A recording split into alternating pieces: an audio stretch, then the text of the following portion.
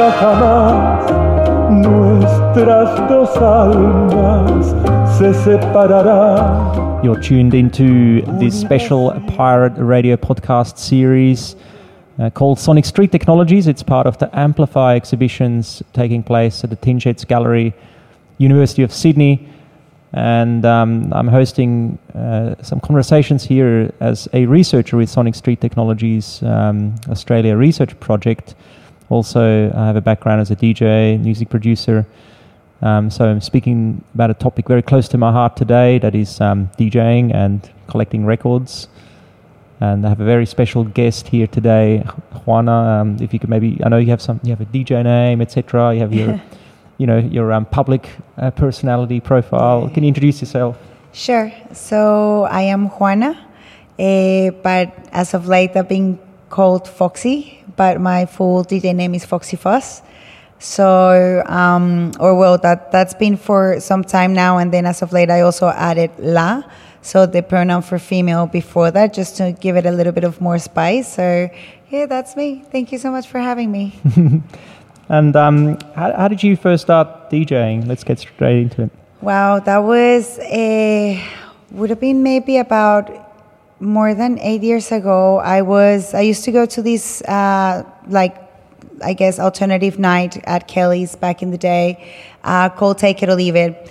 And that's where I met a lot of my friends that are actually, I grew up and I sort of lived my 20s with. And it was a community that used to go and have a dance, and the DJs were playing records. And it was quite interesting because it was the fact that they owned the song. And I was like, that's very beautiful. That's really nice to have. And then they invited me to go to this Northern Soul night one night. And that was at Tatler's in where is it? What is the name of that? Well, Tatler's. And we went there, and the culture that it brought with the records and how these people were so passionate about what they were collecting and how much, I guess, money as well they were investing and how much research and how much knowledge they have of this music, sort of woke up this sort of I want to own the songs that I really like and that I really connect with in the dance floor, because that's when I started to listen to Northern Soul, and that's how I actually started to feel like I want to own these songs, because they come straight into the heart, and I want to be able to have them manually and just put them on. So, yeah, I guess I asked you about how did you start DJing. It's totally connected to how did you first start collecting records? Yes. Because you've just told the story about how you started collecting records and then DJing. It all came together at the same time, yeah. Exactly. And I think you've also sort of answered my question about why DJ with records, but you want to elaborate a bit more? So DJing with records is I am a very tactile person, so I am very creative. So I like to, I don't know, the sense of grabbing a record and seeing which song you want to put. I don't know, it's a feeling that you don't get when you're doing, for example, CDJs, because I've tried that before. And it's not as fun because I guess I try to do on CDJs some dark techno, because that's my other kind of likes that I like. And I was like, if I'm going to play some music, it has to be something electronic that you cannot maybe own in a record. So I feel like, okay, let's do this. So I started to do these, and someone taught me as well to do drum and bass in CDJs. And that was interesting because you have to change it every 40 seconds, etc. But for example, playing the music that I play in a record to put it in CDJs, it doesn't create the same magic that I have when I actually grab it from my box and I actually have it in my hands. It's not the same as pressing a button. And people might say that I'm a purist in relation to owning the record in that, but look, each to their own. I don't judge anyone who owns their music in MP3 or in records or whatever, because at the end of the day, it's music, and we should all be able to hear it, share it, and enjoy it. Mm-hmm. And how does your collection drive your DJing? How do your records make you DJ certain things? Or wow. So with DJing, it depends on which place I am DJing at. So there is the Foxy Fuzz and there is Foxy Fuzz and Discoteca Tropical. So I have different styles because I love collecting music that I can listen to while sitting in my sunroom or just sitting in my house, where it's not necessary pumping music for me to dance to, but to actually sit down, enjoy, and listen to. But then there is this other Foxy Fast that goes to Discoteca Tropical, and she's got upbeat music and music that people want to dance to. So it's not more, it's still listening music, but it's got more of a beat to it. So it just depends where I'm playing, and if I like a record and it's neither of them, I will still buy it. So it's more like where I go and get it. I have like a certain thought of, okay, I'm gonna go today to the record shops and I need to buy for this specific event that I'm gonna be going to. And then if I find something that I'm like, oh, I like this rhythm, and then maybe I can put it in this kind of like scenario, then I will still buy it. So I don't know, it's luck. Yeah, so it's kind of it evolves, and it's sort of open to new directions, etc. If you just stumble on something, but how do you know what's potentially works? Like, how do you know what to collect? Well, what do you have, some sort of criteria or something that you? If I feel it and I'm like, ooh, I would definitely dance to this, and I just sort of like go and I'm like, yeah, this would go maybe with the song that I have that I really want to put, or that I've put before, and that's the same rhythm, yeah, I will buy it. Or even if it's a song that just goes into my heart and I'm like, it's a beautiful song that just makes me happy, I will still buy it. So it has to have a connection, whether it makes me dance or it goes to my heart. But I mean, it also has to go to my heart anyway. Yeah, and you mentioned before about, listening a lot at home, or you have records you listen to more at home maybe than you DJ, and you, on your Instagram you're very active in every week or most weeks presenting a track. Yeah. Can you tell us a bit how that's been received and what makes you choose certain tracks? And yes, so that was a project that I still do on and off, because the back of, like, you see me presenting a song and talking about it, but what comes with that is like I need to prepare about the song, and the way that I choose the song is something that maybe, I don't know, that's a very interesting question, because that's never been asked before and I've never actually thought about it. But if I feel like it's right for the moment and it's not something that I have played before, something similar, then I will be drawn to that. Or maybe it's a new record and I found this song and I'm like, whoa, I want to put this out there. But it all started in COVID, because in COVID we were everyone in their houses. I wanted to listen to some music, and that's when I started to really get into Latin music, the collection, because I was collecting more soul, funk, disco, northern soul before that, but then in COVID I needed to sort of like grab myself from my roots, because I was losing my identity and everyone was. So as a way of me actually even bringing joy or being able to connect with people, because I was living by myself, I was able to do that by putting songs. So when I was putting those songs, I was seeing that people were actually embracing it and having a happy moment, because they were like, well, okay, this chick is bringing me something that is making me dance.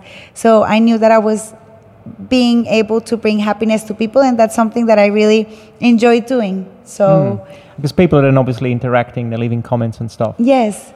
So, and I also make sure that I have like a nice dress, or like I look nice or something like that, because it's like, well, I mean, you can put videos of all the time, but let me put a bit of an effort on it. So, yeah. Well, it's like doing a gig essentially. Exactly. Just one song gig. Yes, exactly. Just a one song gig.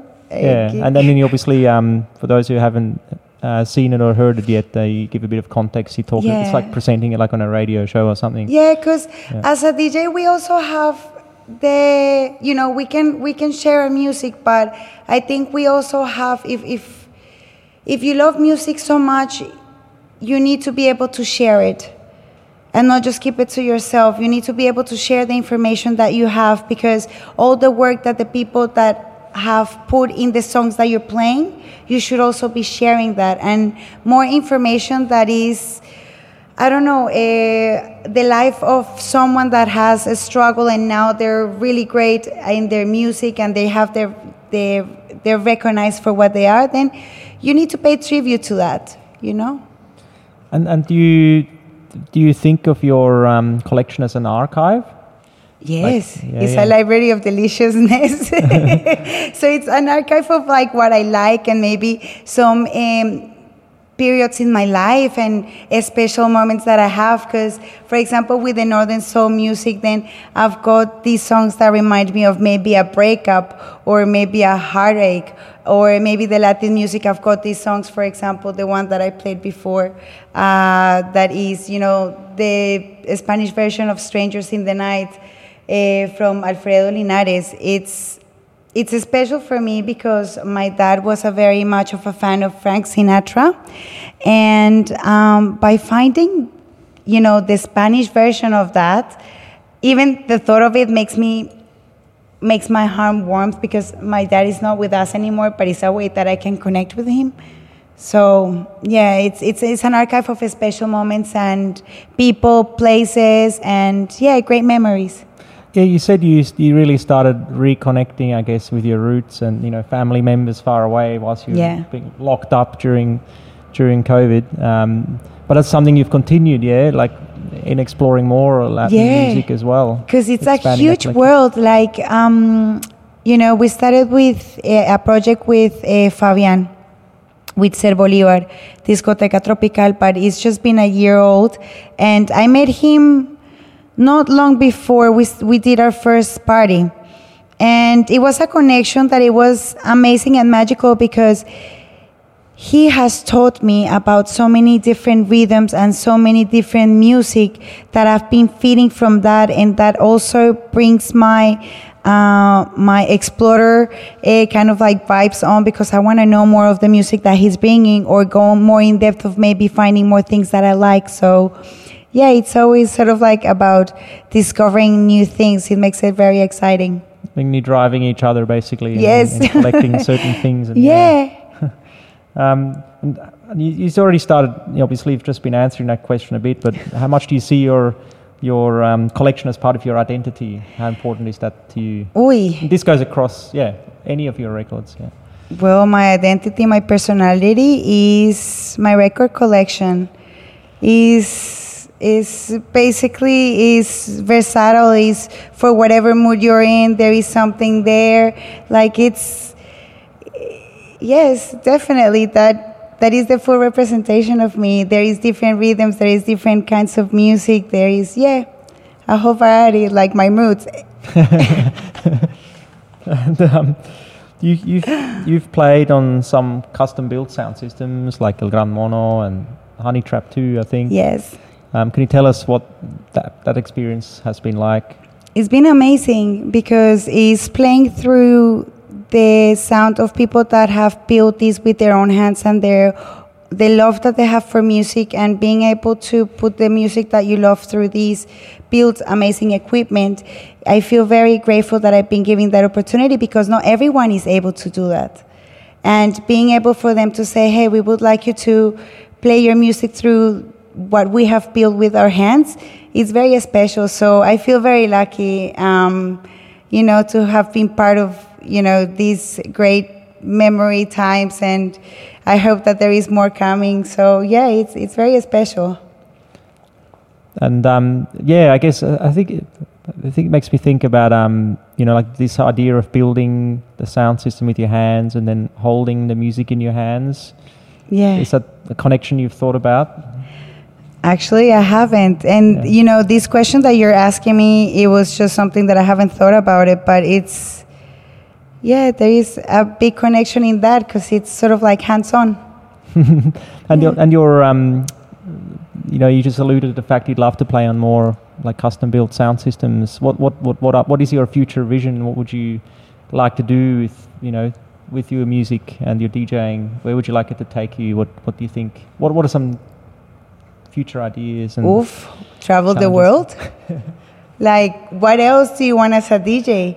Travel the world, and not because you want to go and be like, I want to make money. No, I want to go and listen to more different music. I want to be able to go to crates and be like, I found this special tune. Be able to get your hands on things that maybe other DJs might not want, but for you is something special that you have found. Or, for example, I went to Melbourne. Last time I was there for El Gran Mono that they invited me. And I was wanting the record shops, and then I found this record from Delia Dipini, and I've always wanted to own a record from her. And I found the record that was with the best hits. Like, how random can that be to find a bolero record of the best of Dipini in Melbourne? So it's like, I want to find those records. So they must be everywhere and scattered around the world. So I'm ready to go and get them. That's a very nice mission. And speaking of records that you've dug up, you told us already what you played, a bolero track. Yes. Can you tell us a bit more? Do you want to grab that record and tell us a bit more? For sure. About why you brought this particular? This one because is from Alfredo Linares, and this record was actually presented and introduced it to me by Fabian Ser Bolivar, because he played the song Cool from it, and I was like, wow, this is a cool song. And then when I went to Colombia, I was able to find this record, and I was like, I think I'm going to buy it. So I purchased it, and then I found that there was the song that I just played called Extraños en la Noche, and that is a song that reminds me of my dad playing it and my parents looking at each other when he was playing, and that's just a really good memory of it. So that's why I chose it, because it was a great find that was introduced by someone special, and that there is a song there which is a Latin song of Frank Sinatra. So yeah, it's got a big connection with it. And you brought another, because I asked to bring a couple of records. Can you tell us about the another record and put it on? We can probably hear two, but let's just choose one to start with. Let's choose one to start with. And I actually got this one from you. Yeah, true. Because I've been wanting this record for such a long time, and then you got it, and I was like, please, I would like a copy. Like, there was no doubt about it. And it's like Lowrider Cumbias from Turbo Sonidero, and I really love this because it's a combination of what I love. Cumbias and lowrider soul. I've been collecting soul for longer than what I've been collecting Latin music. So to be able to have this in my hands, this great project, it's sort of like it mixes both of my connections in music, Latin and soul music. So I'm gonna put Sonríe, Llora, which is, smile now, cry later. So, I've put this before in parties, and people are like, why is she putting smile now, cry later? And then when the cumbia, hits, everyone's like, woo. So it's one of those sort of like surprise. Smile now, cry